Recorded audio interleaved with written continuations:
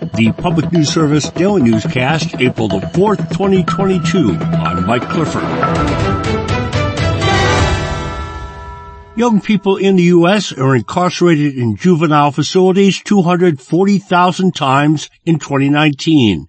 That's according to a new report. And current methods significantly underrepresent how many are in detention.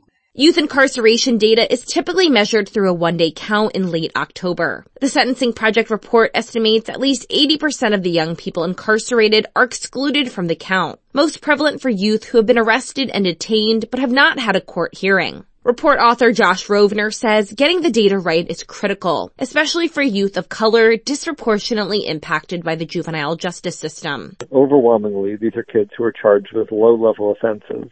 And so we are making all of ourselves less safe because kids who are in these facilities are more likely to get arrested again, having been detained the first time. In 2019, there were 379 pre-trial admissions of young people in Connecticut, according to state data, a 49% decrease from 2020. I'm Emily Scott. Meantime, in Arkansas, efforts to reduce the number of youth in detention facilities have been underway for several years now. Michael Krupp is with the Division of Youth Services.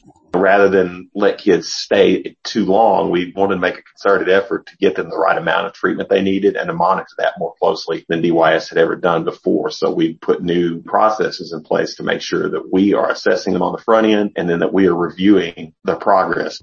In Arkansas, juvenile justice reforms that went into effect in July 2020 banned courts from committing youth to DYS for misdemeanor offenses if they are deemed to be low risk. And many people are looking for ways to help Ukrainians affected by the war. However, our Eric Tegedoff lets us know they should be on the lookout for scams. Lynn Heider with the Northwest Credit Union Association says, unfortunately, emergencies breed fraud.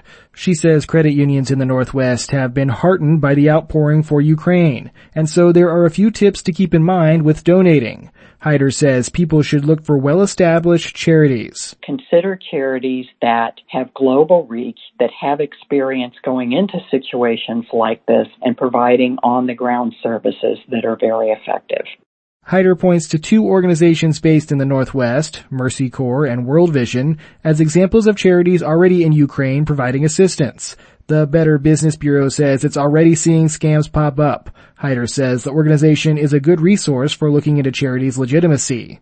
One way to give safely is check with credit unions because many are directing funds to established organizations. Also be extra careful when looking at crowdfunding sites. This is PNS. Now from the Sacramento Bee, 6 people killed, 12 others injured in a mass shooting in downtown Sacramento early on Sunday. They transformed a busy section of the central city into a horrific crime scene of blood, shattered glass, and grieving relatives. The Bee reports the shootings took place in the vicinity of the 1000 block of K Street, that's near a strip of nightclubs, close to Sacramento landmarks including the Golden One Center and the Capitol. Police say they're looking into the possibility a fight or altercation took place just before the shooting. In Colorado, folks are already seeing the impacts of climate change, rising temperatures, more frequent and severe wildfires, flooding, and prolonged drought. Economists are stepping into the fray to help communities identify and mitigate those risks. Pagad Jalali with the Colorado Fiscal Institute says their new website allows Coloradans to see, for example, how air pollution from highways, power plants, and refineries and wildfires is impacting their neighborhoods. These are all impacting the health of our communities and also they're impacting our economy because our economy in Colorado is heavily dependent on our environment because of our outdoor recreation industry and our agriculture. Jalali says ColoradoClimateChange.com was created in part to help Colorado residents see how climate change is projected to play out by 2050 and what can be done to avoid the most catastrophic scenarios. An interactive map shows a range of hazards projected by scientists if steps are taken quickly to stop burning fossil fuels or if business continues as usual. I'm Eric Galatas.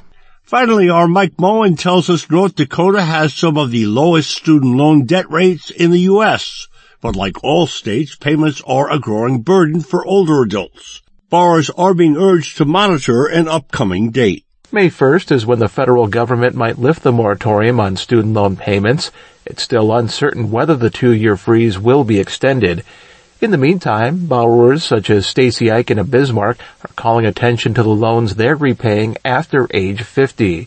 In the past, she didn't envision her own college costs would intersect with retirement planning. It was interesting for me to go, well, that would be, X number of dollars I would not put towards a smaller home or to put away back into some sort of a retirement fund, but to take care of the existing bills. Eichen is still paying off grad school loans after a mid-career change and is co-signer for college loans for her 2 children. No matter when the moratorium is lifted, groups such as AARP urge those in similar situations to explore repayment and forgiveness options.